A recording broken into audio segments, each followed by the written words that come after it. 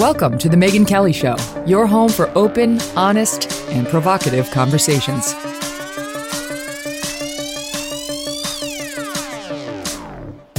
Hey everyone, I'm Megyn Kelly. Welcome to The Megyn Kelly Show and happy Monday. Big tech, big pharma, and a big show for you today. A little later, we're going to dive into a difficult question we got from a caller last week. Remember Amy in our interview with Dr. Sachs? She was concerned. She was torn. She had a daughter who was 23 who was questioning her gender. And Dr. Sachs basically said that's outside my area of expertise once they get to that age and couldn't help her. But we have Dr. Debra So here today who has got a real answer for Amy. And we are looking forward to bringing that to you. First, however, there's a lot of news to get to from a busy weekend. Happy to welcome back today stand-up comedian Dave Smith, who is the host of the Part of the Problem podcast. Love that name. Dave, welcome back. How you doing? What's up, Megyn? Good to be back with you. All is well. So, except if you're Joe Biden, in which case there are documents coming out of your ears that say classified. They're coming out. It's like, then there's not recent. It's not like, oh, I went home because I'm president to Delaware for the weekend. I left one behind. Now they're finding stuff back from his time in the Senate. How long is that? I mean, he became vice president in 2008. So we're talking, what's that? Let me do my math. 12 plus another 3, 15 years old. Stuff's been sitting there.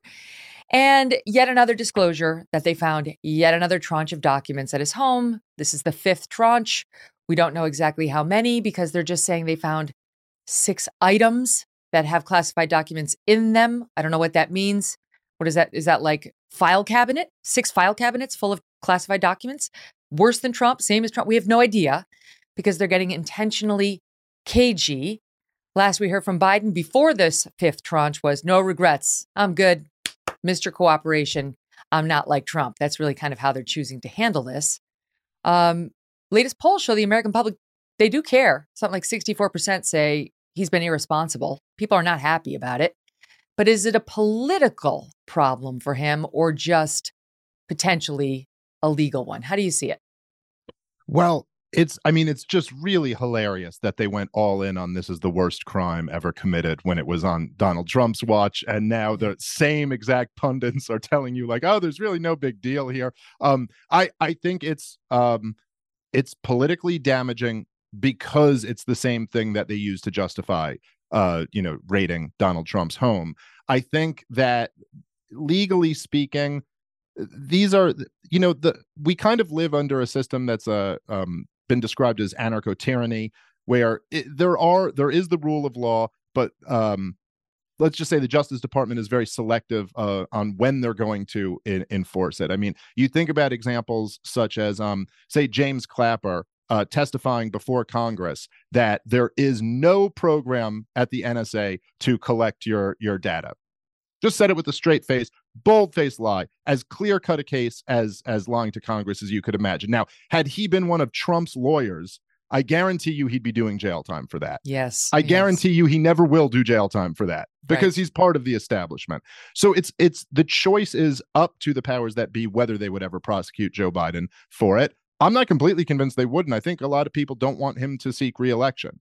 I think the bigger lesson from all of this is that it's insane how much classified material there is. It's, you could kind of understand a justification for classifying some material in a very narrow, in a very narrow scope, like there's, sources and methods or an issue of national security. But we've learned over and over when we see declassified information that there was never any need to classify it. Yes. And I think probably almost every president and vice president could get in trouble for this. It's like there's millions of documents that are labeled classified. It's really an outrage if you think about it that we tolerate in a supposed democracy that the government's just allowed to operate in secret. I think back to things like I remember when Devin Nunes got that FBI memo declassified. That all it showed was that they used the Steele dossier to obtain the FISA warrants on Carter Page, but they classified that because they just thought it might embarrass the FBI. Yeah. There's lots of stuff like that. It's a great system, right? I wish I had a system like that where whenever I wrote something stupid or that made me look bad, I could just mark classified on it and no one could ever show it to anybody, no matter what happened. That's basically how they're using this. Like my wife was like, "What did you eat while you were on the road?" And I was like, "Sweetheart, that's classified material. I just can't divulge." Honestly, it is. They look at this point. You'd like to think, can we just move on? Like we actually have real problems. Just move on from Trump. Move on from Biden. We get it. They did bad things with the documents that they arguably weren't supposed to do. But we can't because you got civilians who are being prosecuted by this government right now, by the DOJ. There's one woman, Andy McCarthy's been pointing out, facing 10 years in prison right now. They haven't yet sentenced her, but she's been found guilty for what appears to be a lesser offense than either one of these guys has even allegedly committed. So there's talk about two-tiered systems of justice. Yeah, and it makes you wonder how these things, like I don't know that specific case, but it makes you wonder how these things actually work. Is it that there were people pissed off at this woman, and so that's why they use this as an excuse to like prosecute her? Because there does seem to be just like an appalling double standard almost at every level of justice in this country, where some certain groups, certain classes just do not fit. It can violate the law and face no repercussions. And then other people, it's like we have so many laws on the books. I think there was someone wrote a book about how the average person is like a felon 4 times over because there's so many laws on the books.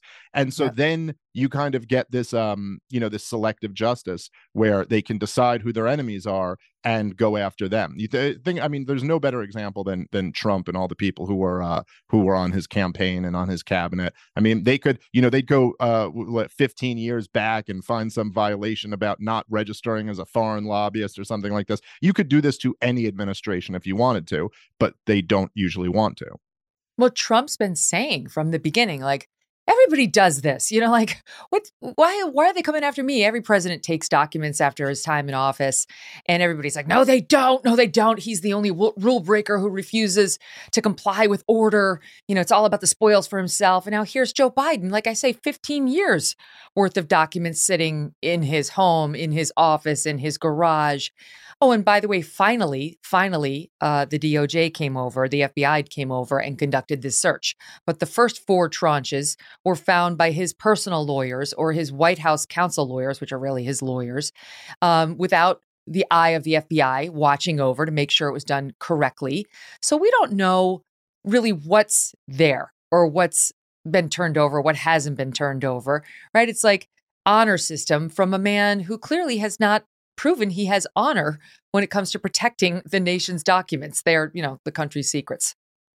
Right. Well, I mean, to me, I just look at it and I go, if you think about the egregious crimes that have been committed by presidents over the years, including the ones that we're discussing. I mean, if you think about, George W. Bush and Dick Cheney instituting torture, Barack Obama knowingly armed Al-Qaeda in Syria. It's like literal treason with a capital T. And they openly talked about it. He also supported Al-Qaeda in the war in Yemen that's continued through all 4 years of Trump's presidency and is continuing into Biden's presidency. Bernie Sanders just pulled back his war powers resolution recently. But these egregious crimes, just ripping off the American people, robbing them to give handouts to giant corporations. I mean, the level is so grave. And then to think that these are the crimes that will actually be discussed, and that this is what was worth raiding Donald Trump's home for. I mean, just think about just the wars that we've waged in the last 60 years. Basically say everything since World War II. Just think about all of them. How many innocent people have died? None of this ever seems to like be viewed as a scandal. There's on the way out of Afghanistan, Joe Biden had a drone strike that killed like 4 babies or something like that, and they said it's because they suspected there was an ISIS-K leader there. It turned out they were wrong. All right, I should point out. I should point out to our listening audience who they're not familiar with Dave. He's a libertarian, and he's not real pro-government interventions in wars that we may or may not need to be fighting, and so on. So, kind of put some of those treason comments in context.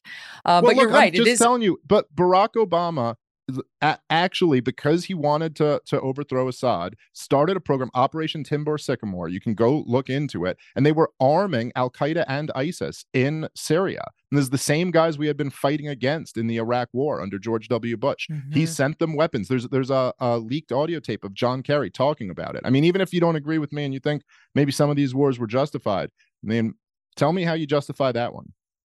Well, I mean, I was focused more on your comment about the war on terror and the torture and all that, which was justified by DOJ lawyers. I mean, that wasn't.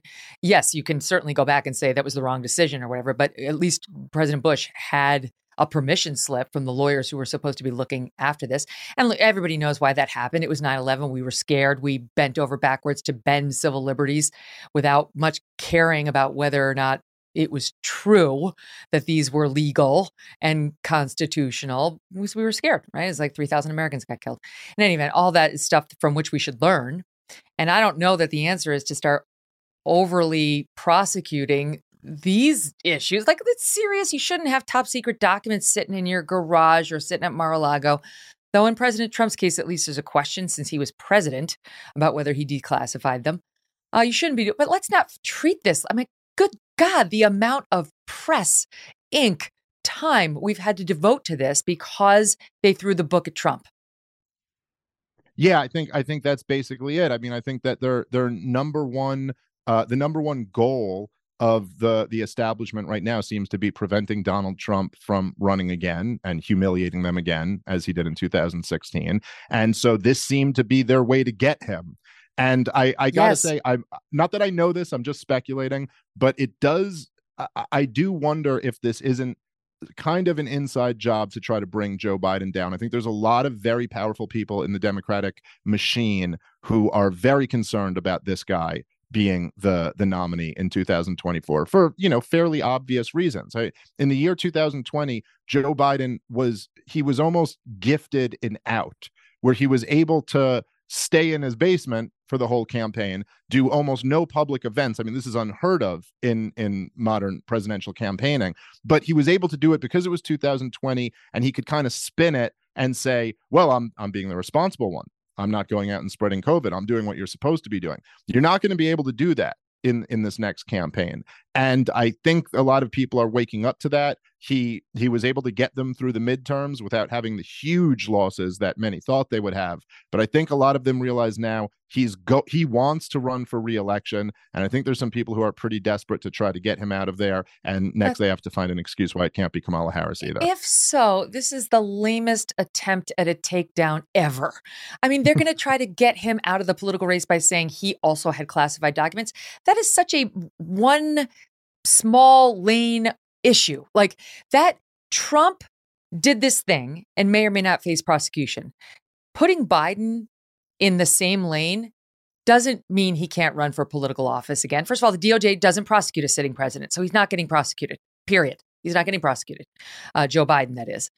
And at worst, this situation makes it impossible to prosecute Trump. But I don't see in any way how it stops Biden's ability to run or get reelected. I genuinely don't. I understand there's a huge faction on the left that would like to see Gavin Newsom run or somebody other than Biden.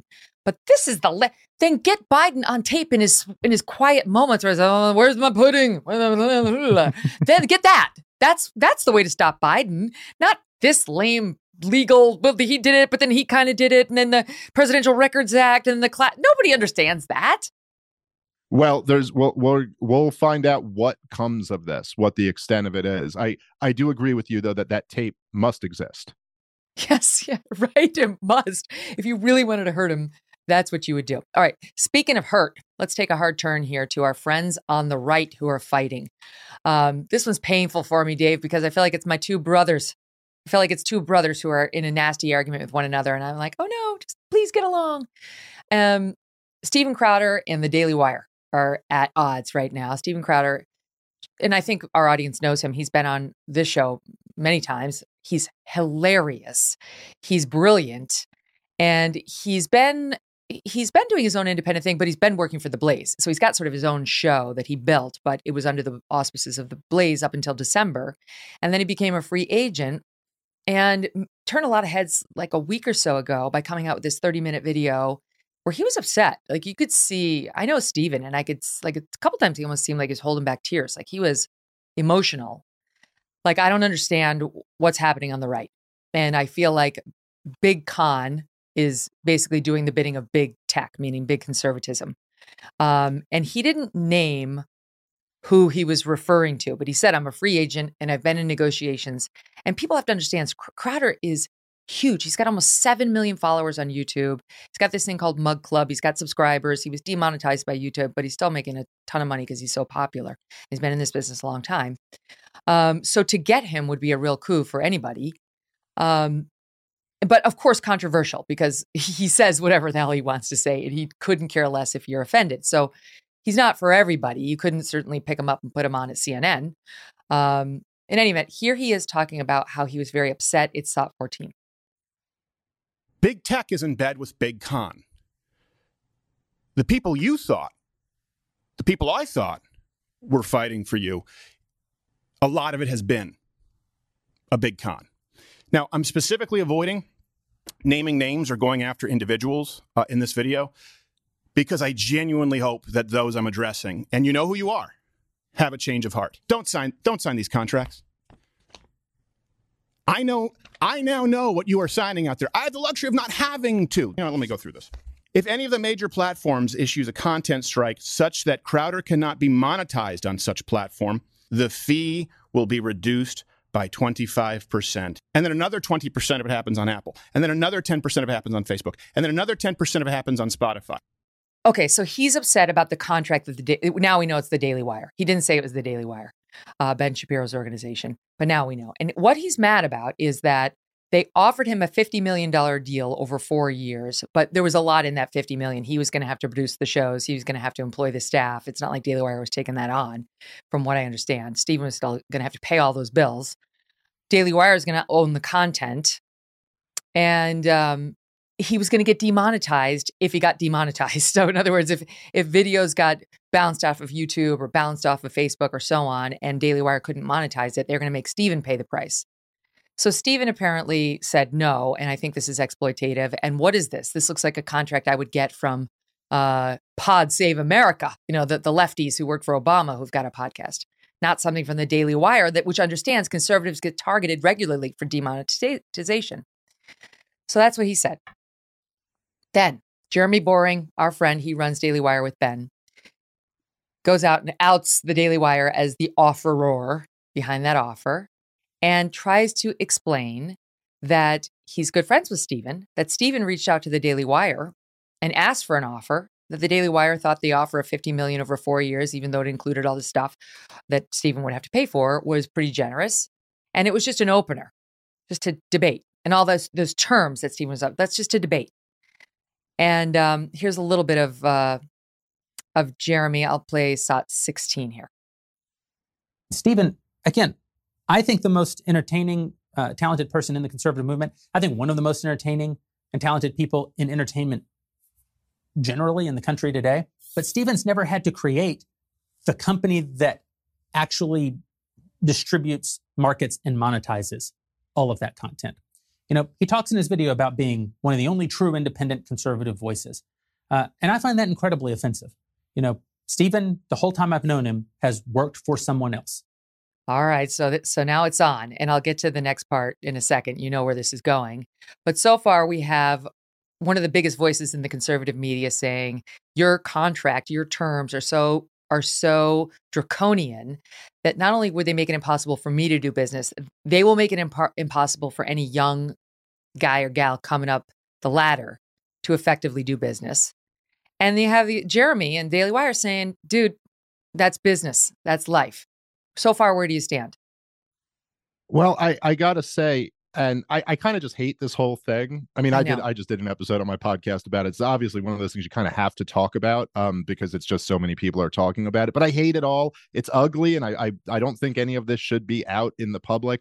But I gotta say, it just comes off bad from Steven Crowder's position as far as I'm concerned. I thought it was, I don't know that he did this intentionally, but I think it was really dishonest to not disclose the fee while disclosing all of the other information or some of the other information in this agreement, which was also not a contract that he kept insisting it was. It was a non-binding kind of like I forget what they call it, like a term sheet or something like term that. sheet. It's basically Yeah. a starting point for negotiations.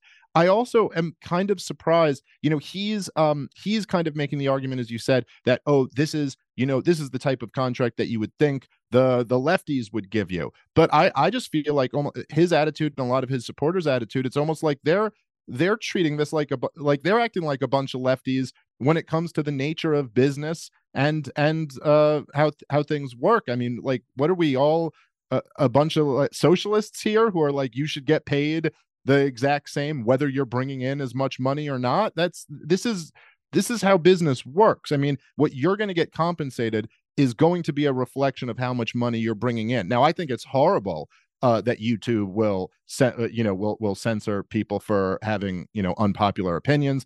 I wish we didn't live under this kind of this regime of tech censorship, but that's the reality. And if you're independent and you get booted off of Apple or YouTube, you're going to lose money. And if you're with another company, they're going to lose money. And of course especially when you're talking about such huge sums of money, of course they can't pay. I mean, like, it seemed to me like the stipulations in the deal were, we'll pay you this much money, but you have to do the show. We're not going to pay you for shows you're not doing. And also, if something happens where you're bringing in drastically less money, that's going to be affected.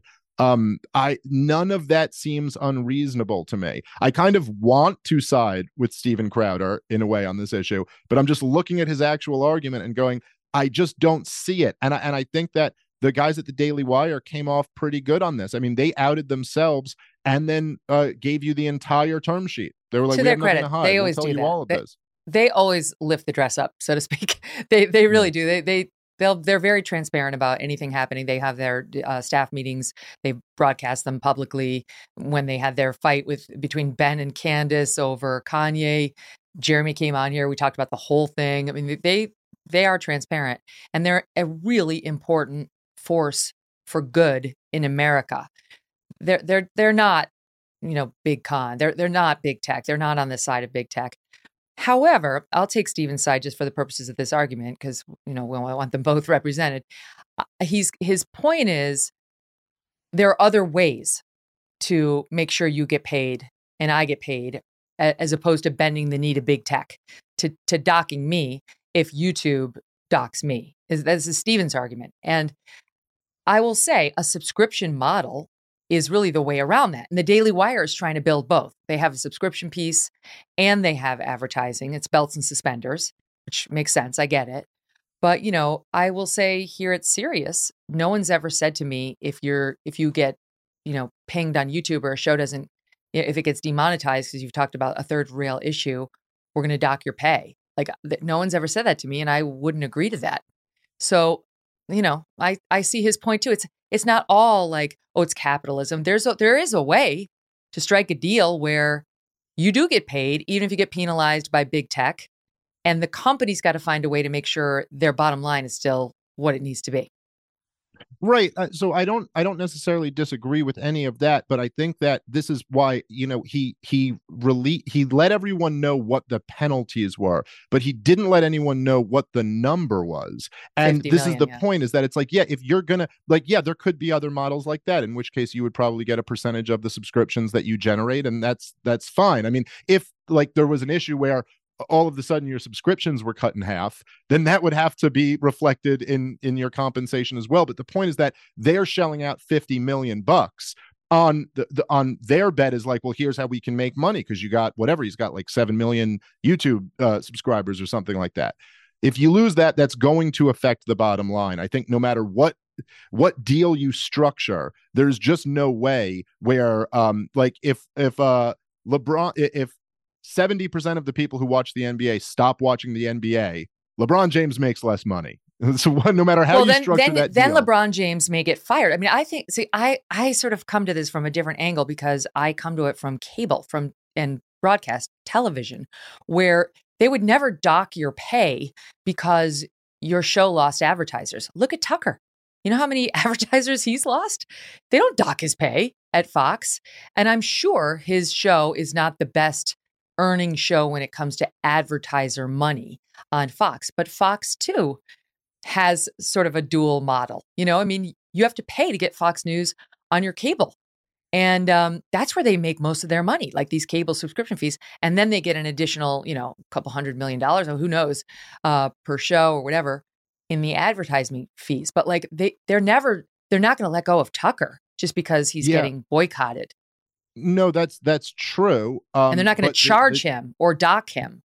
Well, but the difference there is that Tucker is still the biggest thing in cable news, and he's on Fox News. So he still is generating a lot of money with, like, the 17 MyPillow commercials or whoever will like advertise during Tucker Carlson's show. Why is that not the same for Crowder at the Daily Wire? Why? I mean, because Crowder's huge. Crowder would be by far the biggest thing that they had in terms of YouTube and followers. I mean, Ben's huge too, but like Crowder's sort of, it's like Rogan, Crowder. It's huge. He's in a class of maybe one or two. Yeah, absolutely. But the difference here is, like, if you can get kicked off of YouTube, or you can get kicked off even of Apple Pay or whatever, that would almost be like Fox News is in the position where they don't control if Tucker's show is canceled or not. And they're like, oh, if you're canceled and all of a sudden the 4 million people who are watching you can't watch you anymore. You know what I mean? So there's just like, it's a little bit of an apples to orange in the different models.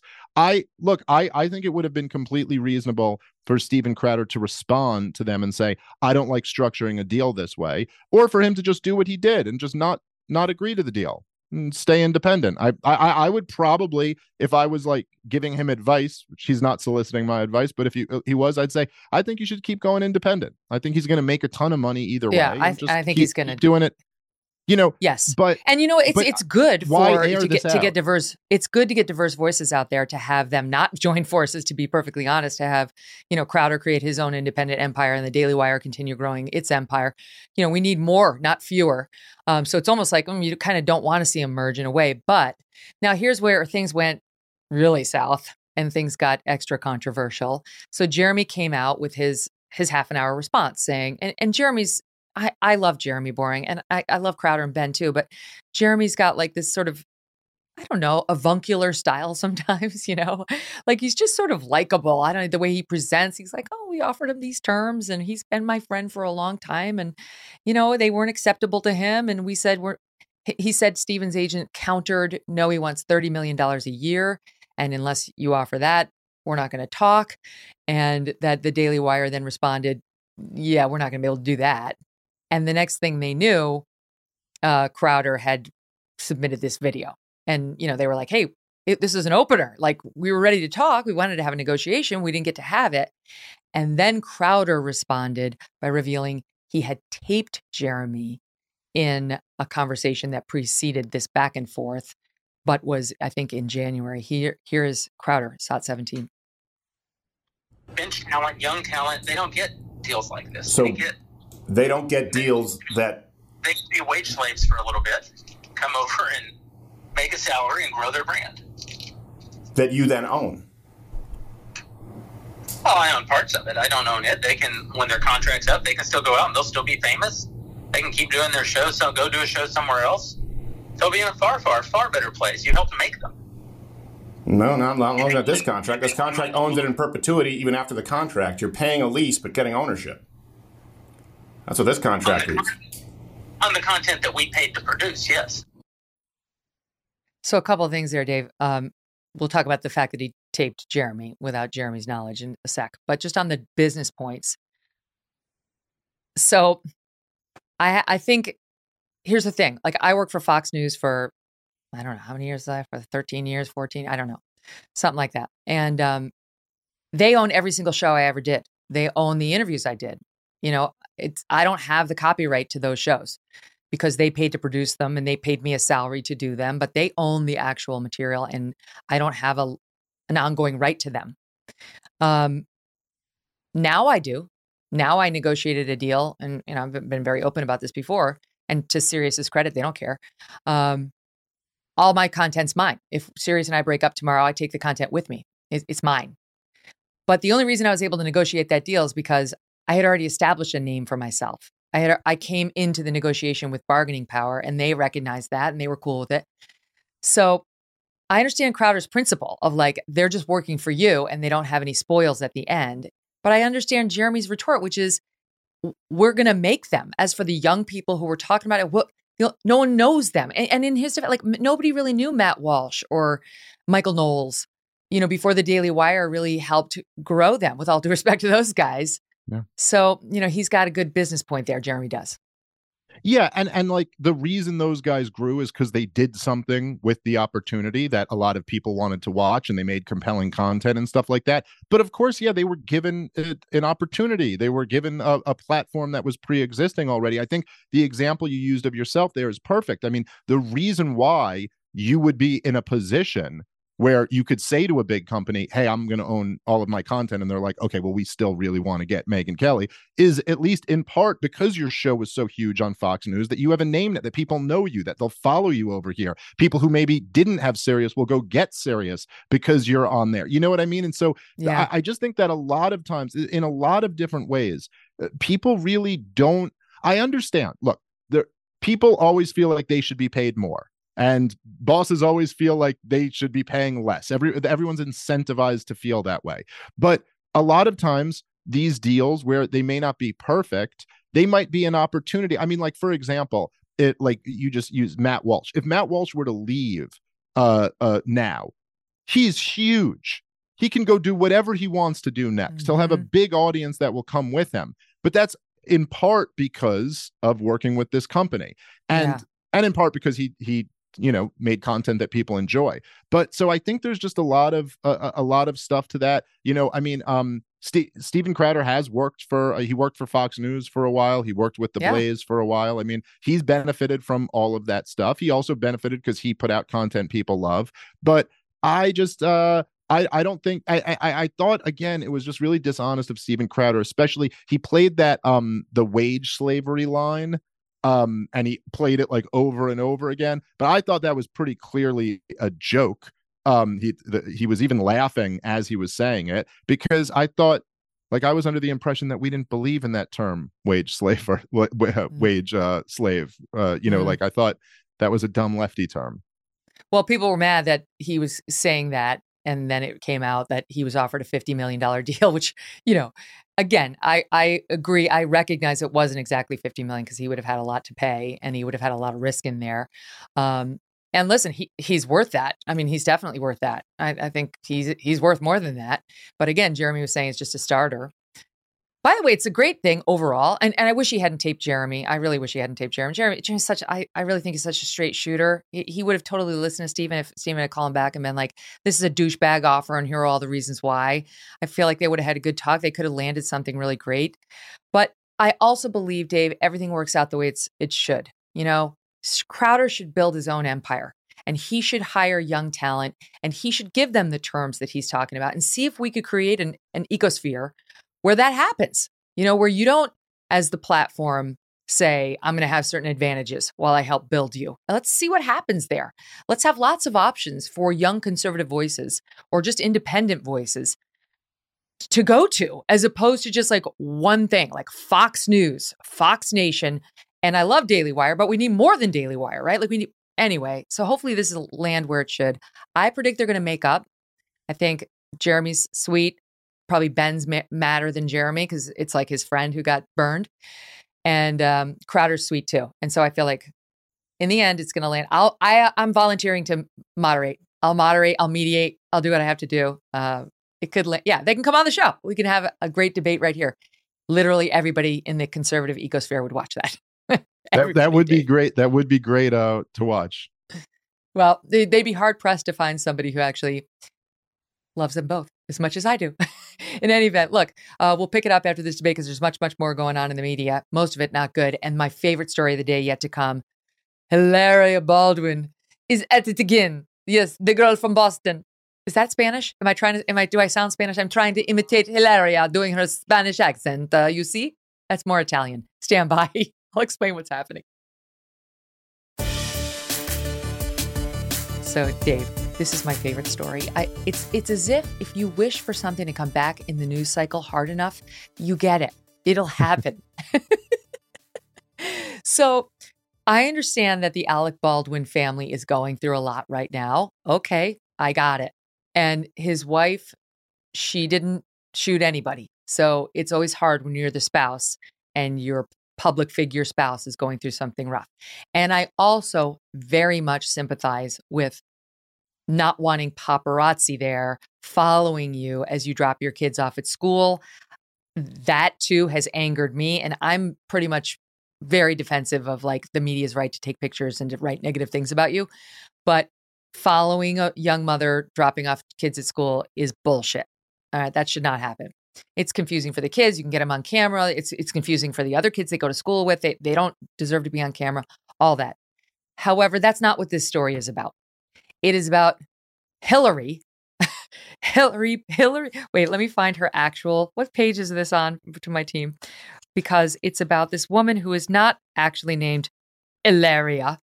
It is about a woman whose name is Hillary Lynn Hayward Thomas, masquerading as Ilaria, once again pretending to be from Spain, which she's not, and she's already gotten in trouble for doing this. You tell me why this girl from Boston, Mass, who went to a Tony private school in Weston, Massachusetts, which literally is one of the nicest suburbs you've ever seen in your life, the daughter of, I think, a chiropractor and somebody, is pretending to be from Spain. Here she is again. Listen to the accent all the way through.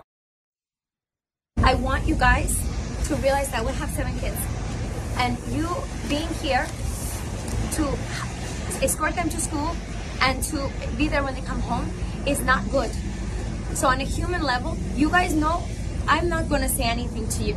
You know that. So please, leave my family in peace and let this all play out. Okay? So let my kids come home and you stay away from them. Because they asked me, Mommy, what are these people doing? And it's a very hard thing as a mom to try to explain. So please, go home.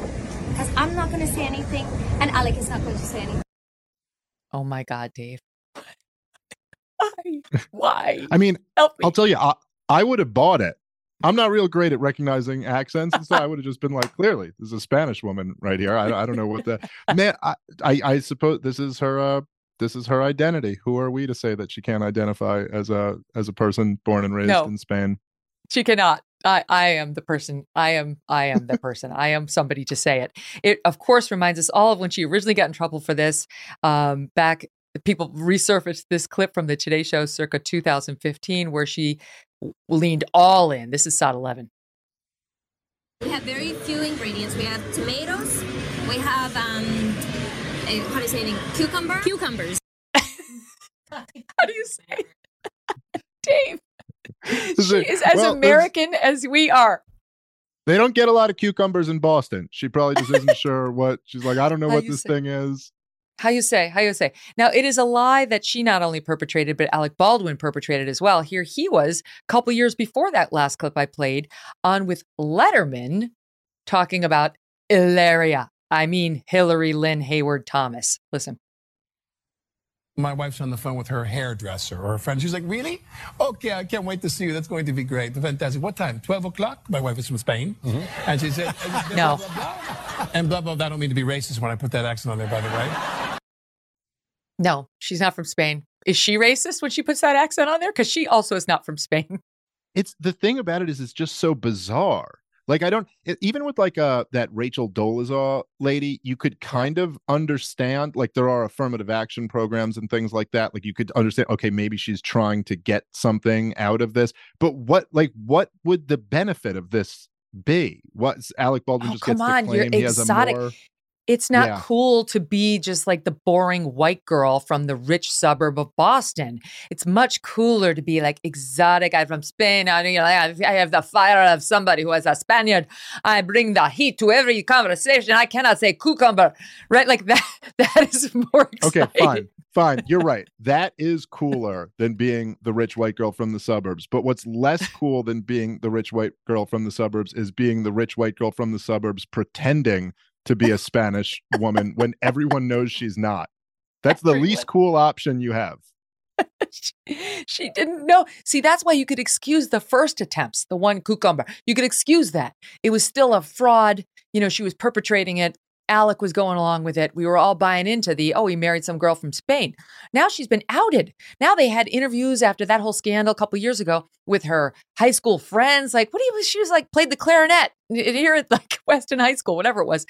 And she's still doing it. My only conclusion was, is it like a nervous tick? Like she did it for so long that now when she's in front of the cameras and like something bad's happening, she's got to go back to her native tongue, the thing that makes her feel better about the stress in her life. Maybe she's like become the lie. Like maybe she's just been doing it so long that now she really believes she's from Spain. Like she doesn't even know what's what anymore. Yes. Oh, wait. Okay. So I'm going to parlay that in a minute into something good. But before we leave Ilaria, one of the great things about this story and stories like it is they always produce wonderful memes and like TikTok videos. TikTok, we always rip on TikTok because, for all the obvious reasons, but it does have a lot of great videos and funny moments on it. And that leads me to this. My team is going to tell me who did this because I fell in love with her when I saw it. And I'll tell you on the other side of this clip. Here's fake Ilaria in a little comedy bit we found. I grew up in Spain, okay? Okay? Hey, Bob! Anyways, my children, they are not okay, okay? You guys here, you be here, you always here. Ooh, yay, Santa Maria. Okay? Hey, John! It's not okay, okay? How you say cucumber. Okay? Now you don't be here. You go home to your families. Okay? Good day, mate. The marvelous Miss Chanel. I think that's what they said. She's very talented. Sasha Stone, thank you for the heads up on Twitter. So great. As a comedian, you got to appreciate that. Yeah, it's the internet is really just for the like memes and stuff like that. The genius of the internet is never paralleled. Well, it's also just, the way great comedians do. It's pointing out something you've recognized in your own head, but you haven't been able to really put a voice to, which is Ilaria does not always sound like that. Ilaria has given plenty of interviews where she sounds just like I sound right now. And then every once in a while, she slips into her fake Spanish accent. So like she's doing the Aussie accent and the whatever. That's exactly what this woman's doing. So I don't know what kind of an attempted fraud it is or if it's just like a not well person. Did you ever see, by the way, another Hillary, but did you ever see like those video compilations of the different voices Hillary Clinton's had through the years at like different campaign stops and different periods in her life? Like when she was first lady, she was like a Southern belle. And then when she was a New York senator, she's like talking like a New Yorker. And then she goes to like a Black Baptist church or something. And she's all like, y'all know me. And it's like, what is happening? How do these people do this? How do you constantly perform? It's so bizarre. Well, remember when Madonna moved to England when she married, I can't remember his name, the British guy, the filmmaker, Guy Ritchie, and for like 3 years, and she came back with a British accent, as if moving to England as an adult gives you a British accent after 3 years. What a lie. Yeah, so weird. So weird. I don't understand how these people, like what the thought process is. It's embarrassing. Again, it goes back to wanting to seem cooler than you are.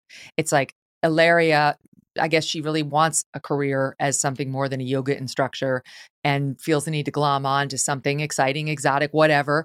We saw it like Gwen Stefani got ripped last week because she said, I'm Japanese. She wasn't trying to say she's actually Japanese, but like, it's boring to just be like this girl from America who's got, I guess, nothing going on other than you're a multimillionaire and you make hugely famous songs and perfumes. I guess even in her situation, you need to make yourself more interesting.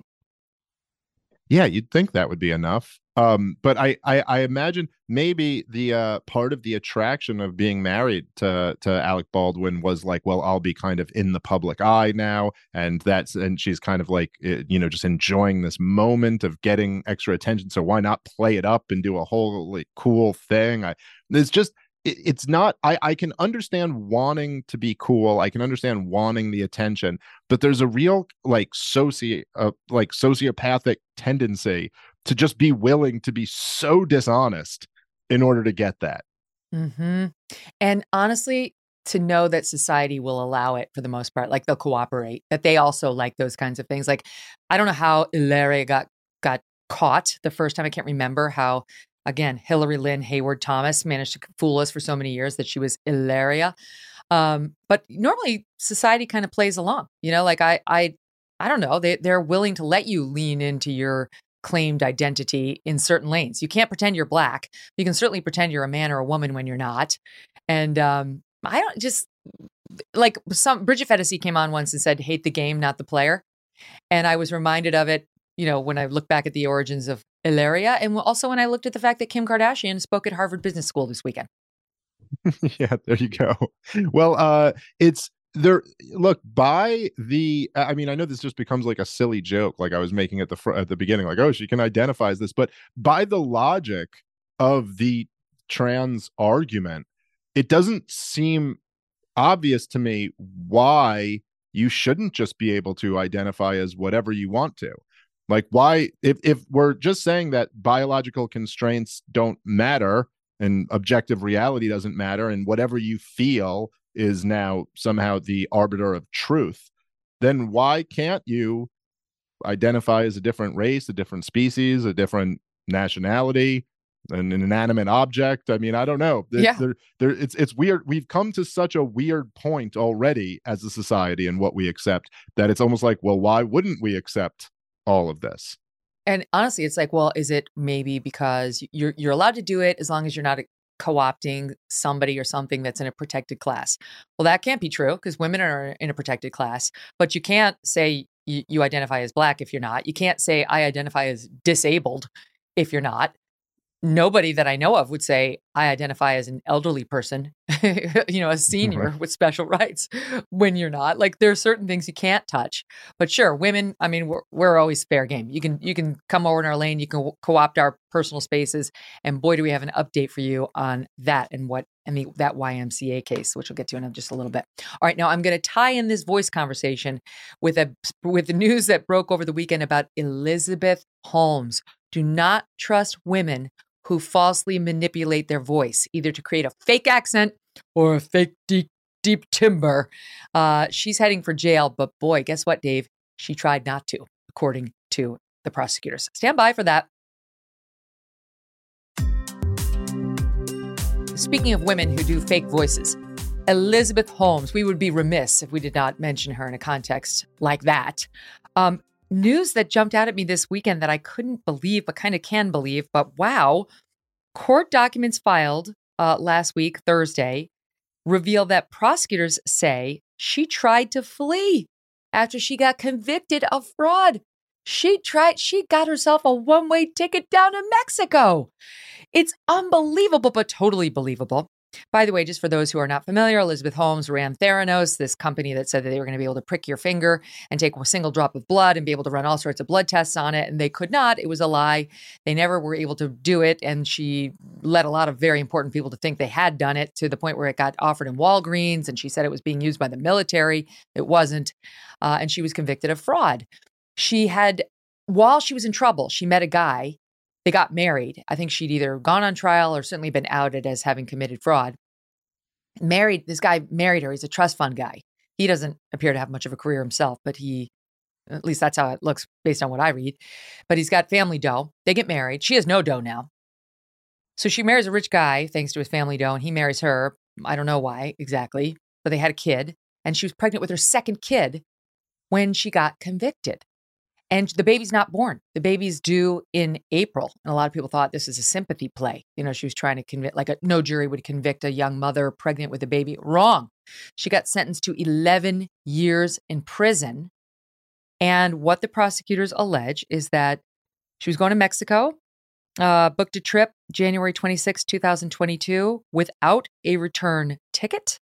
It wasn't until the prosecutors alerted her legal team 3 days before she was about to go that she was doing this.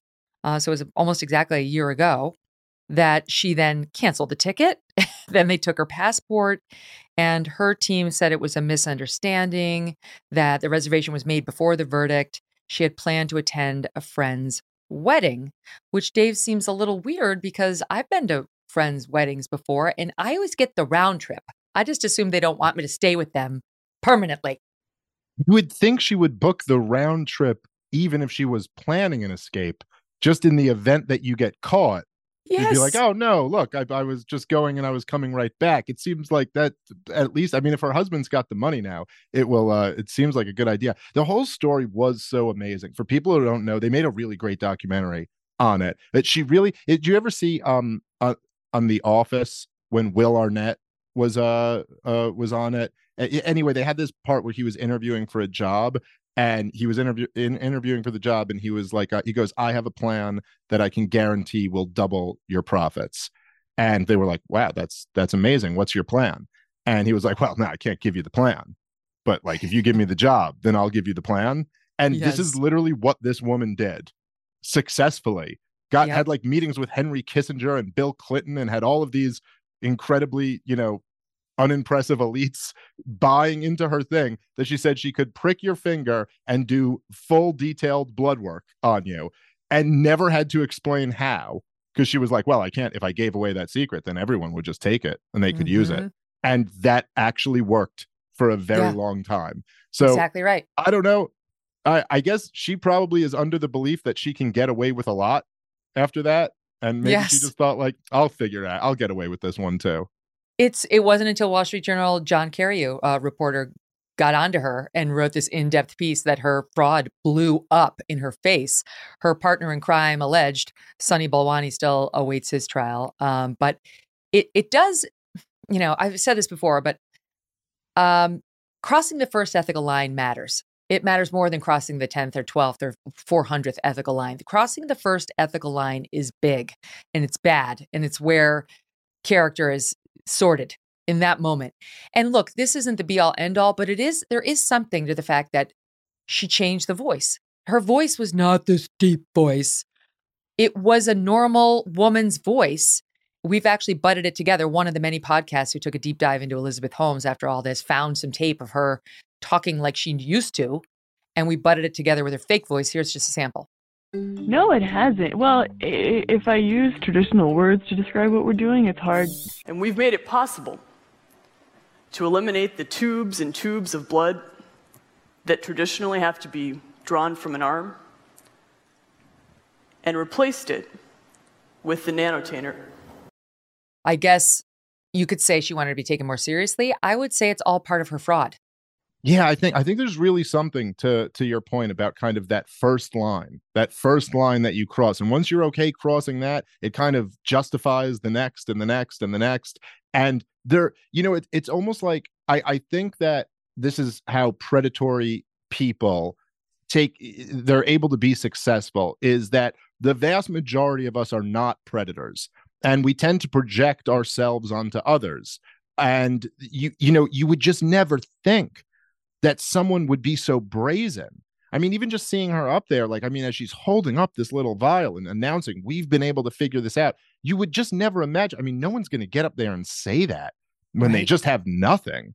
They have not figured this out at all. Most of us just would never even think to do that. Not even just for ethical reasons. Giving results to sick people. She was telling people with cancer that this was going to work. I mean, who manipulates the ill? Yeah. And so it's like most of us work within the confines of these kind of ethical frameworks.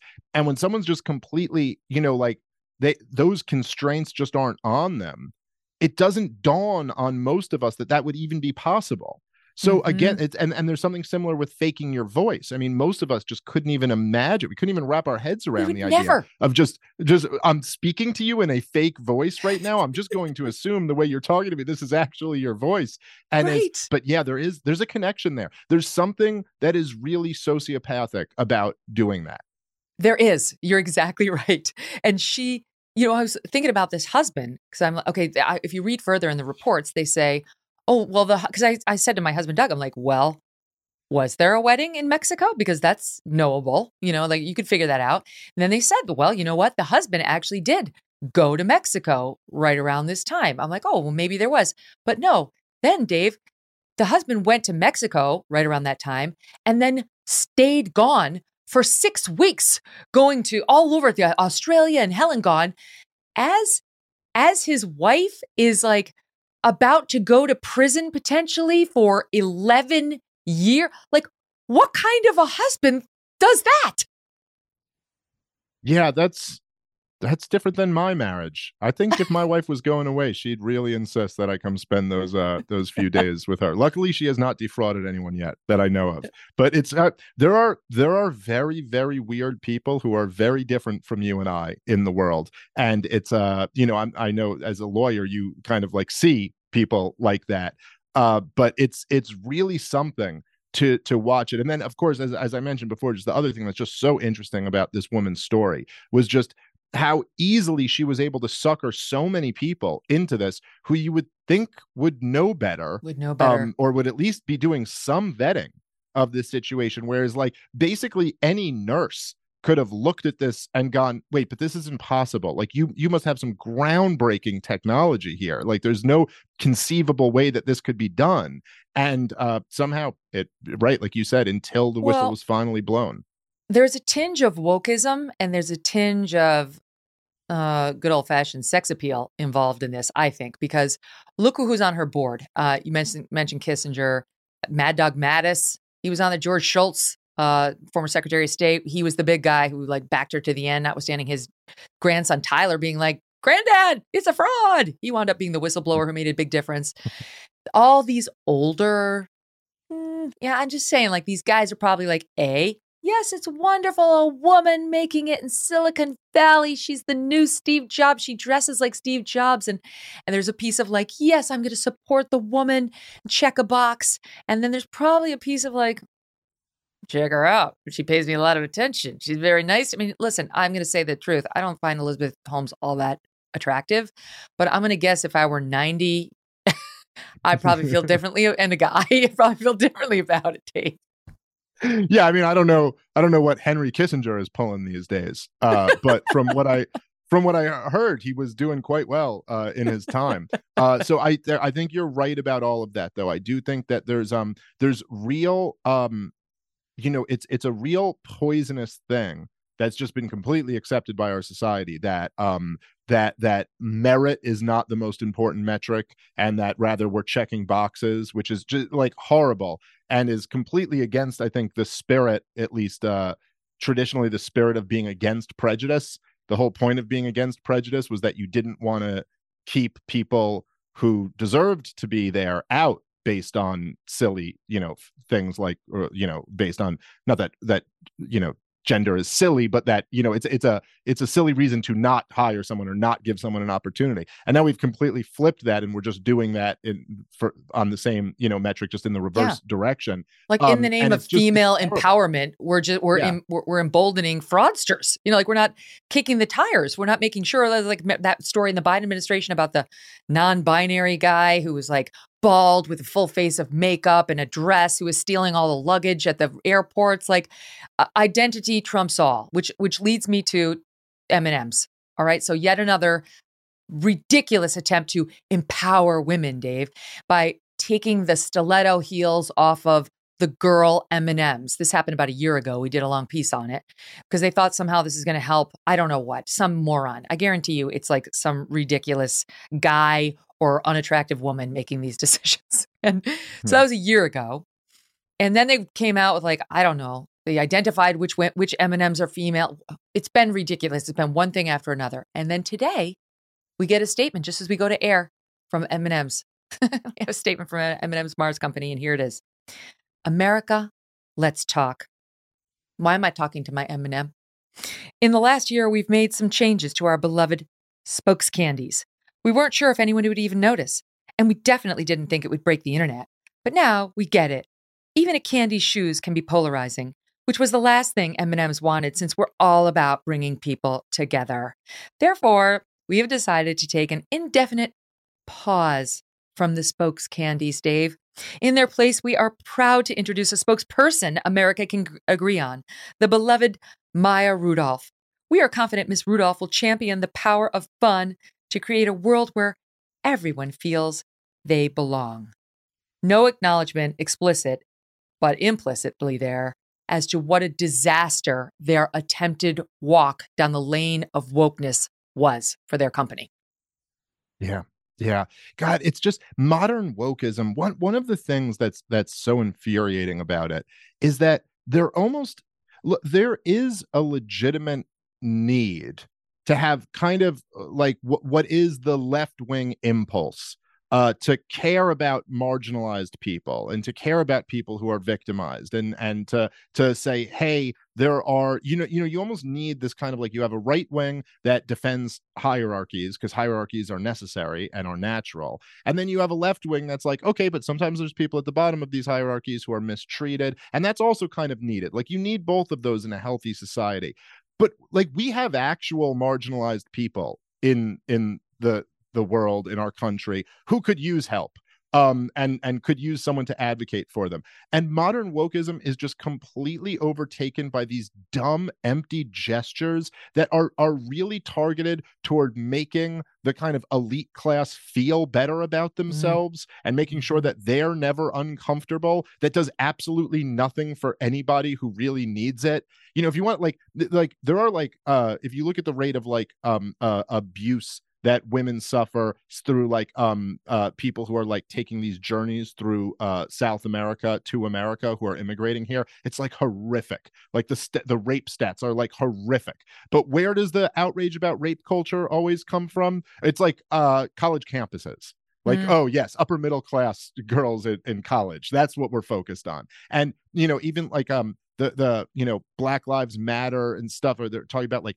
tearing down statues, or you hear about like something offensive that a professor said to a college student. Meanwhile, you get on Amtrak from New York to Washington, D.C. and look out your window as you go through Baltimore. Look out your window and see what true. Like this neighborhood, which is like 99% black kids walking around without shoes in condemned buildings. And like, no one's ever sticking up for them. No one's ever saying like, hey, let's actually think about what could make these people's lives a little better. Cause it's really messed up what's happening to people here. Instead, it's like conversations about, this like kind of corporatized nonsense about what character Mr. Potato Head or the stiletto shoes on an M&M. It's just so, it's like how it's unbelievable that we can be this mind-numbingly stupid and the lights still turn on when I flick a light switch. Like how do we have a functioning society and we're so actually having conversations this dumb?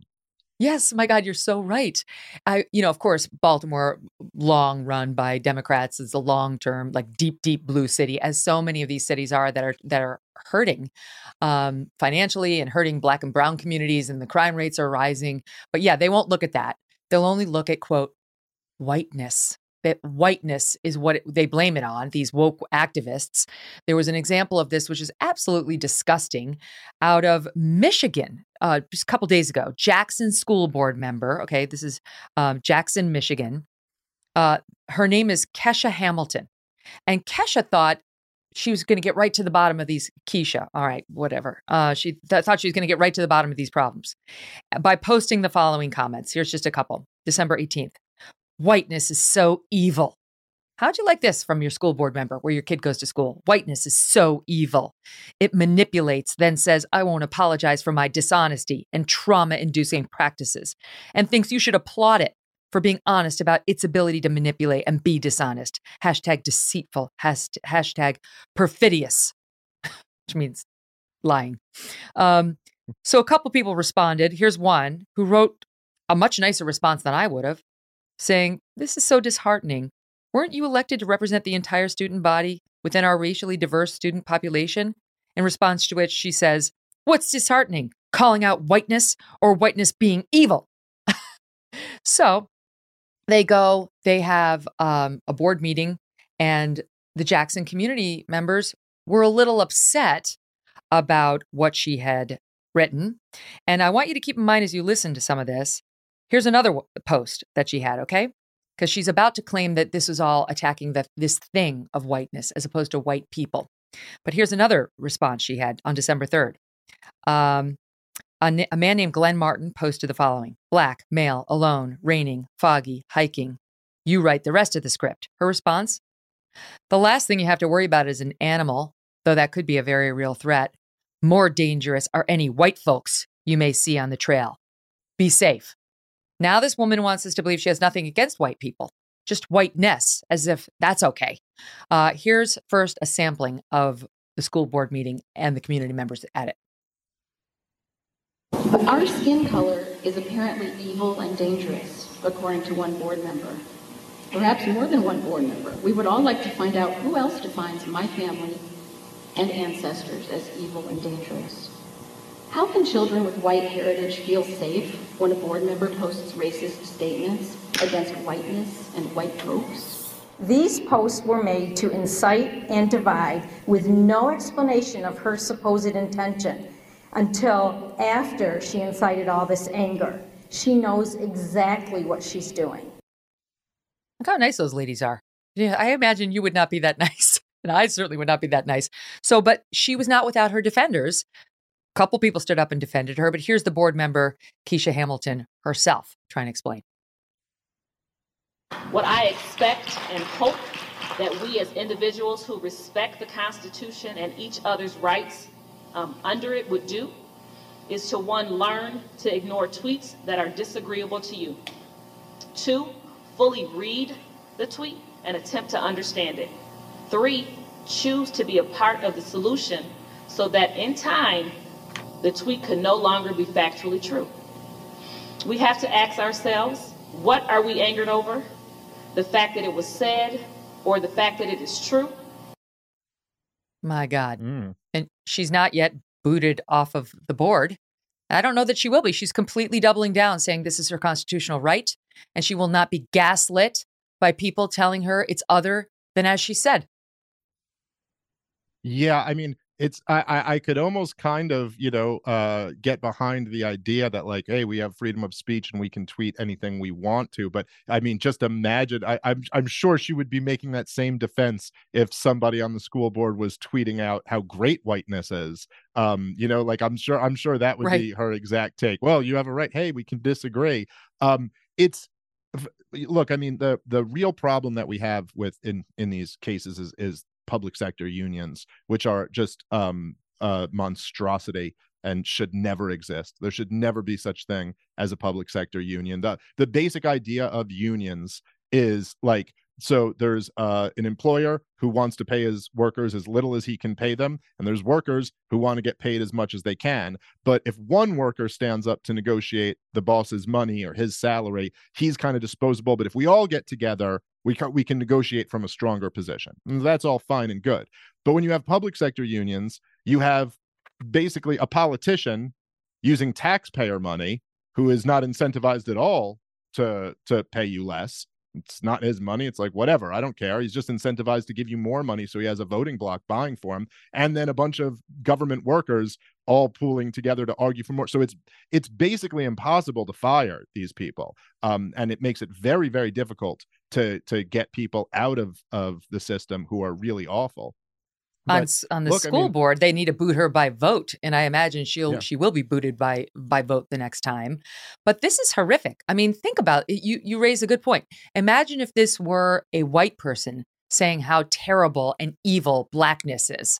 I mean, they'd find a way to boot that person immediately. They'd be fired on the spot. But because she's saying, "Oh no, it's whiteness really is the problem, and if you don't get it, you're part of the problem. It's okay." And it's kind of like we all have this, I think decent people all almost have this individualist agreement that we make, that it's unfair to lump people into these collective racial categories because individuals aren't responsible for what everybody in their racial group does. If I get mugged in a bad part of town by a group of black kids, I can't just say, oh, this is blackness or these are black people's fault, because that's pretty unfair to like my neighbor who's a black dentist, who like is like, I don't know, I didn't mug anybody. What do you mean? And so we kind of all decent people accept that. But this has now become like the collective guilt of white people has become so dominant in academia, on school boards, in corporate media, in politics in general, that they really are.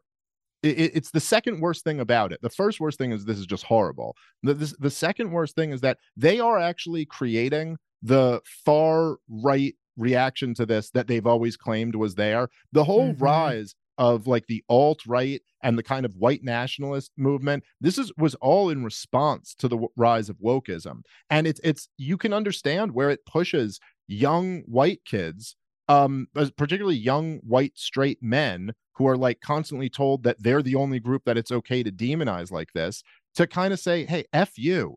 I'm fine. If you're playing this game, then I'm playing the same game here. And it's almost like the responses, they write themselves. It's like, oh, everything whiteness is toxic. It's like, okay, so then why do you want to live in the United States of America?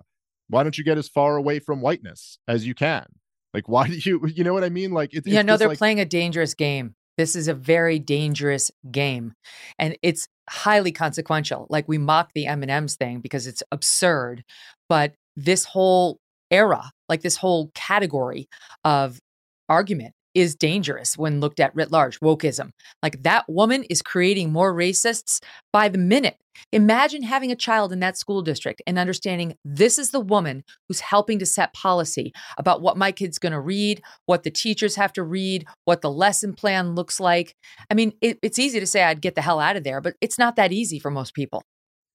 Yeah, I think that me and you are probably fortunate enough that we can get our kids out of environments like that. I know last time I was on the show, we were talking about you pulling your kids out of the school they were in New York and stuff because of this. So like, yeah, but a lot of these people just simply don't have the option. I mean, a lot of these guys. I mean, right now, if you're making, I don't know exactly off the top of my head what the average household like the median income is. I think it's something between like 66, 70 grand a year or something in that area. I mean, with today's inflation, imagine, you're a family of 4 and you got an income of 70 grand for your family. And you're paying property taxes for your local public school. Yeah. I mean, you can't afford to pay for double schooling. You can't, you don't have the option to pull your kids out and put them into private school. If you're both working jobs, you don't really have the option to homeschool. I mean, a lot of these people are stuck and there's nothing else they can do than show up at these meetings and try to speak their piece. And so it's just, I can't imagine what it would be like to be in that situation and know that these are the people in authority positions in educating your children. And then you find out you've got a rabid racist sitting on your school board who hates white people. And by the way, she's not the only one. Here's a fellow board member, Maisha Jones, defending Keisha Hamilton. And Jones is also, okay, hold on, my team's clarifying. She's defending the school board member. But they are defending this because she as well thinks there's no problem in it. Here, listen. So I want to help educate some of you. She's going to educate. Nowhere in Keisha post did it say anything about white people. Not your white mother, not your white self, not your white daughter, and not your white son. We're not talking about a person. Whiteness, okay, listen closely. Whiteness is the system, the ideology, the belief, the thought that because your skin is white, you are superior to Black people. What you educated me on there, madam, was your ignorance of the facts and your racism. Because if you look at Keisha Hamilton's posts, as I pointed out earlier, they explicitly do call out white people. Not that's necessary. The attack on quote whiteness is plenty. All right, we're there, despite the window dressing you now want to put on it. But secondly, as I just pointed out, Dave, Keisha's posts say to the black man who's going hiking alone, more dangerous are any white folks you may see on the trail. Be safe. How is that not calling out white people? Because she used the term folks. Do your homework, madam, before you get up to the microphone and try to lecture the community on what kind of a threat this board member does or does not pose. And good for those women who had the nerve to stand up in the face of that kind of thinking and say the truth, which is this is an outrage. And that board member should be fired yesterday. Yeah, I mean, it's just so ridiculous. Anyway, even if she hadn't said white folks in it, the idea if I was describing how evil blackness is, and I go, what? I never said anything about black people, just blackness. Isn't that totally fine? It's just so absurd. It's like you can't even believe they would use this defense. And again, the problem with this collectivizing of an entire racial group of people, it's just as I was saying before, like if you get mugged by a black guy, blaming all black people for it. Well, the problem with that is, number one, you're blaming a whole bunch of people unfairly. Number two, you're not being specific about what actually caused the problem, and then we don't know who to punish and how to solve the problem. So if you want to tell me that there are systems in America that oppress black people, I don't disagree with that. I would argue that probably one of the primary ones is the public school system, where you have these kids graduating and they can't read at a third grade level. You can make lots of arguments about what systems there are that hurt black people. I would, by the way, also argue that the gun control really oppresses people who live in high crime neighborhoods. The criminals all have guns, and now they're completely disarmed and they can't defend themselves, and they have to rely on police for that, and the power is completely taken out of their hands. I'd also argue that welfare has really destroyed the black community, as well as many poor white communities. But to just label that system as whiteness, and then what do we even mean by the system? The system? What do we mean? Our entire society? Do we mean our government? Do we mean specific government policies and not other ones? It's just that this is the problem, where you're so vague that you're not even saying anything, and you're just blaming an entire racial category for it. I don't know. If we're just describing the system so broadly as meaning everything, then yes, the system has done some things to oppress groups of people. It's also given a lot to those groups of people. You also are way better off living in a first world country in 2023 than about 99.9% of humans who have ever existed. Yeah, well said.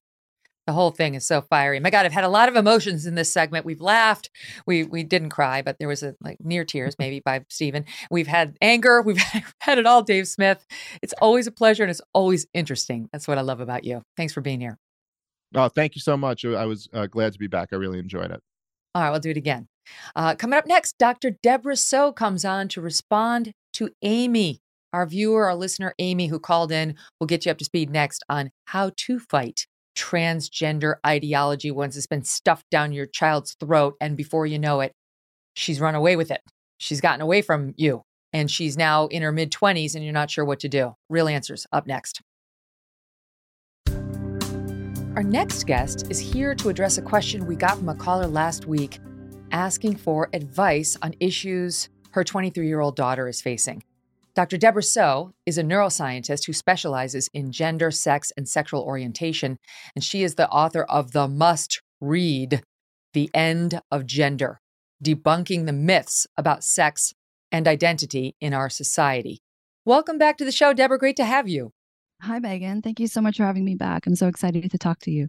Oh, likewise. You're so smart on all of these issues and have such good practical information. We knew where to turn. So just background for the viewers who were not with us when this happened last week. Dr. Leonard Sachs came out. He has written Why Gender Matters and all sorts of books on gender.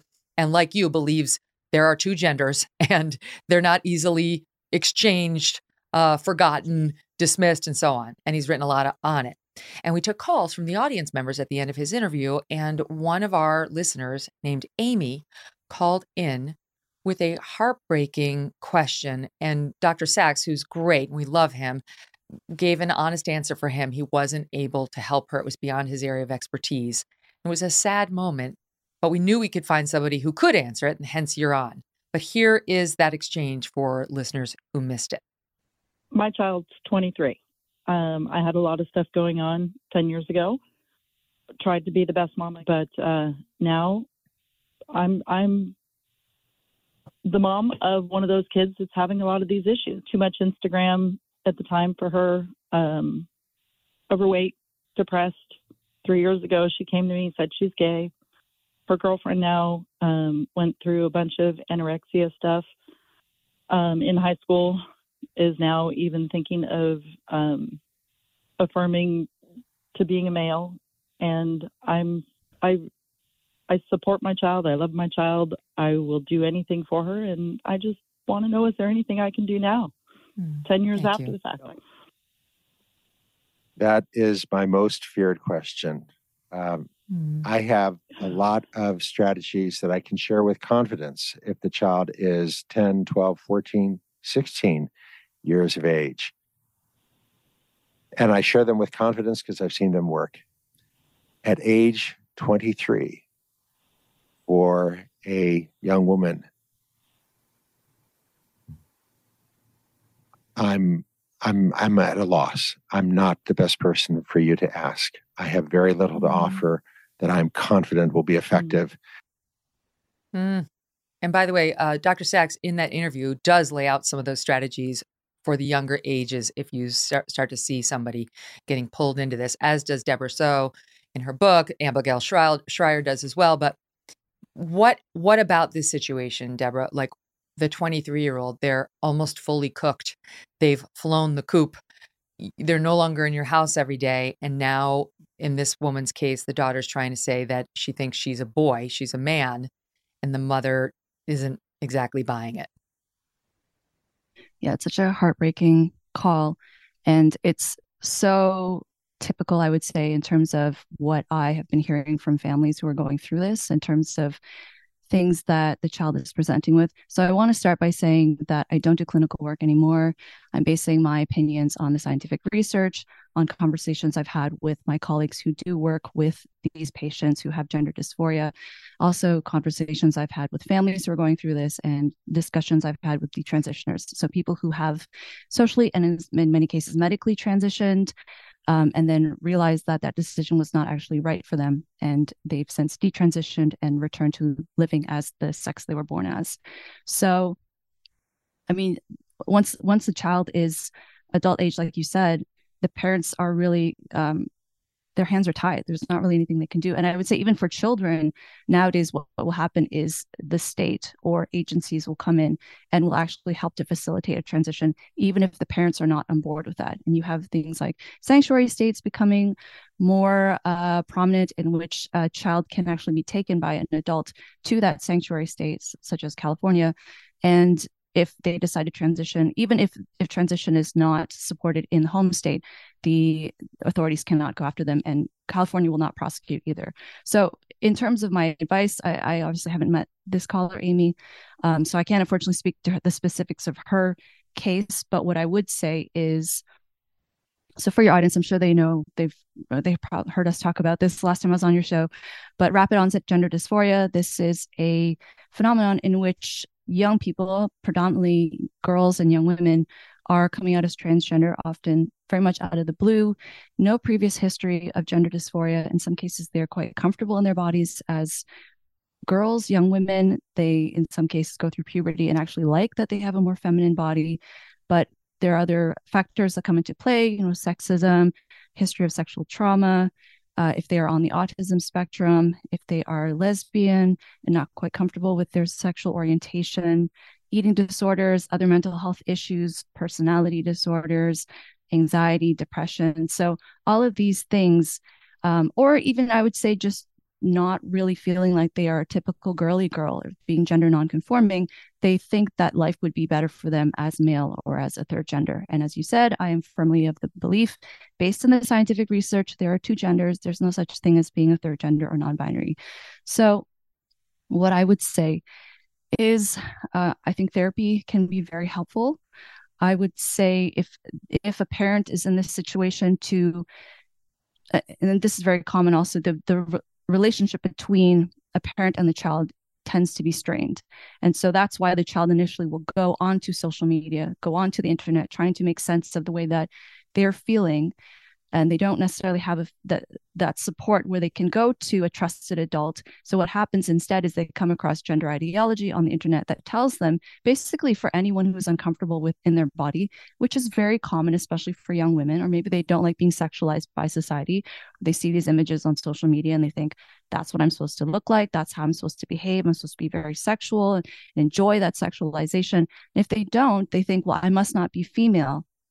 And so I would say for, say, a child who has a stronger relationship with their parents, they can go to the parents and talk to them about what they're feeling.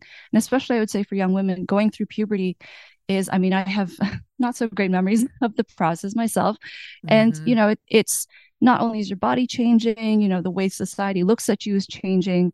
And these are all very normal feelings to have. I would also say menstruation is, again, not the greatest, funnest thing to be going through, but that's just a part of womanhood. And I would say it's something that we as women should actually be proud of, that we have the capability to carry children.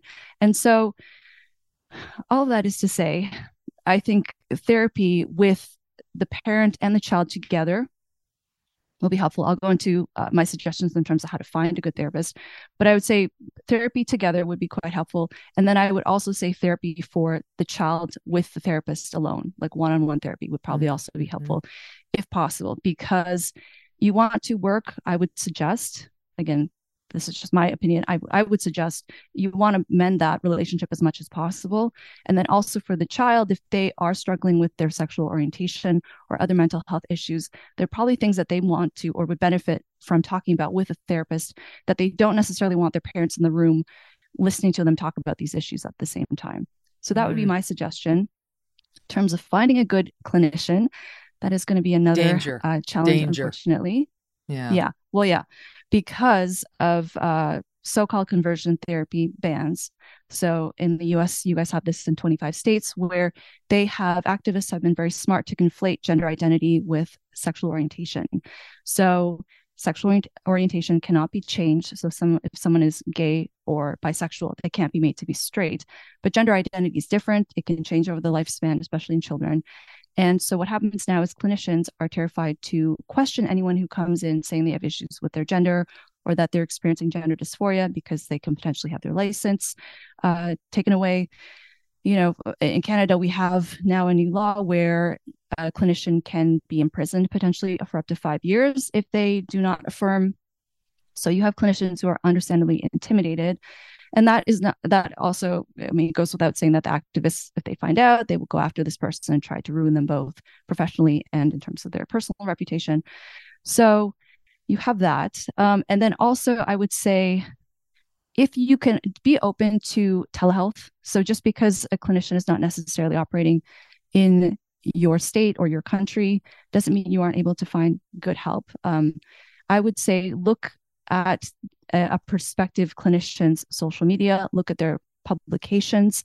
You don't necessarily have to read the whole thing because I know it's often behind a paywall, but if you can, it's helpful to get a sense of what is their approach. Are they woke? Are they buying all this gender ideology? It's difficult for parents to really know what goes on in the room during therapy because clinicians, the woke ones, will lie. They will outright lie to parents and say, I'm definitely going to address your concerns and all this, comorbidity. And the minute the parent's not there, then they turn around and they affirm the child. They'll say to the child outright, okay, now that your parent is gone, we're going to talk about, what you want to talk about. When you say, what country could they go to? I mean, Canada's no better than the United States. Like, you don't want to go to like Iran. We don't want to overcorrect. But what are the countries where the standard is not to just affirm, where you might get actual measured, caring, smart advice? I would say it's about the individual clinician more so than the country. And you want to try and find a clinician who's more experienced, probably closer to retirement. So they are not buying into the woke ideology. They're more confident in their practice. And they also don't care if they get fired because they're close to retirement. I mean, that's just the unfortunate reality about it. So I would also say, because younger clinicians, because they are less experienced, if they're newly licensed, they're more afraid of losing their license and all that they worked for. They've gone through grad school. They probably have lots of debt. They just want to be working, and they probably also are not as sure what the right thing to do is with their patients in terms of, is it actually okay to question? Because what they're being told from pretty much everybody, except for bigots like me, is that unless you affirm a person, a child or an adult, is at a high risk of dying by suicide. So they're very scared. And I've had many conversations with them. They actually don't know. Even if they read the scientific research, they say, well, I don't know, is this outdated? And when you have all the professional bodies and scientific papers telling you that that research is outdated and you shouldn't listen to it, it can be very confusing, I would say, even for professionals in the field. So I would say, you can also, most clinicians will let you have a little pre-phone calls before you actually go in for an assessment, where they go through questionnaires and try to understand what you're dealing with or what you're presenting with. Most will be open to having a phone call. So you can, as a parent, call and try to get a sense of what that person is like, what type of approaches do they use. But it can be tricky. I would just Check say, them out. Definitely, if they're not openly screaming about wokeness and affirmation, probably more likely that they're politically neutral, a little bit more reasonable. Not always, This is but so that's crazy. been my So crazy sense. that we have to try this hard to try to I get know. good medical care. I mean, that's what we're talking about, good medical care. Thank you for that. And I hope that's helpful to Amy. I hope you're listening, and I hope that's helpful to you. The joint therapy sounds like a wonderful start, to rebuild trust between the two of you. Maybe she'll start listening to you, and individual therapy for you too. For you too, girl, like me. I've been going for years and I highly recommend it. It's a gift you give to yourself. While I have you though, Debra, I've got to ask you, because I read your piece that you recently posted in the Washington Examiner, and it was such an eye opener for me. We had covered that 17-year-old girl at the YMCA in California who was horrified to see a male penis whipping by her as she tried to get changed in the women's locker room. And the YMCA said, well, too bad, it's a trans woman and you're going to have to deal with it. And eventually was like shamed into kind of giving the 17-year-old a mild apology, but they're not going to change anything. And you raised such a good point, which I knew I had forgotten, but I knew from our interview. This is from your piece. It is important to mention that transgender women typically go to great lengths to look like women. They would not feel comfortable displaying a nude preoperative body or male genitalia in public because doing so would be dysphoria inducing.